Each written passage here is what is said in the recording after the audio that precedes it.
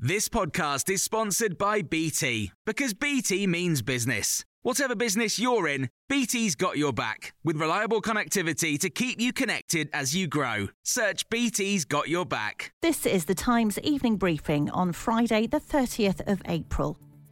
At least 45 people have been killed in a crush at a Jewish festival in northern Israel. Tens of thousands of people had crammed into the site on the side of Mount Meron when some were caught up in a side tunnel. The festival, an annual event known as Lag BaOmer, was the first big gathering the country had allowed since it started to unlock from coronavirus restrictions.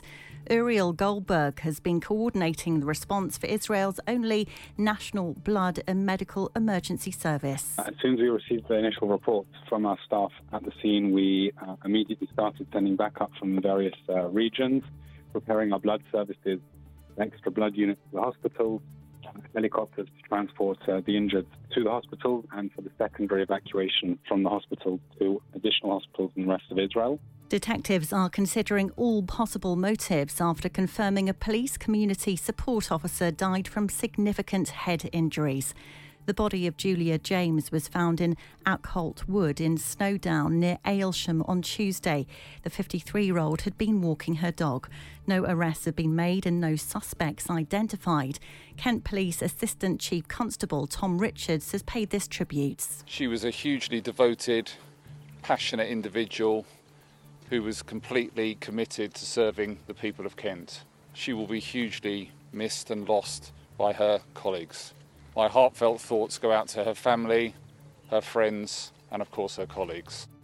A police officer has been jailed for 4 years and 4 months for being a member of the far-right extremist group National Action. The judge told 22-year-old Ben Hannum, who worked in London, he had harmed public trust in the police by his deceit. But the judge accepted Hannum's views didn't affect the way he did his job and that he had no plans to infiltrate the police on behalf of the far right.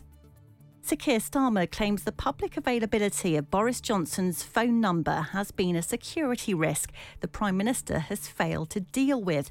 It's been revealed the number was included on a think tank press release published in 2006. It's obviously a serious situation.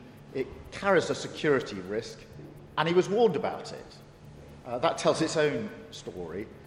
I think a lot of people will be concerned not just about who's got the number, but who's been using it, because what's come out in recent weeks is privileged access, those that can WhatsApp the Prime Minister for favours.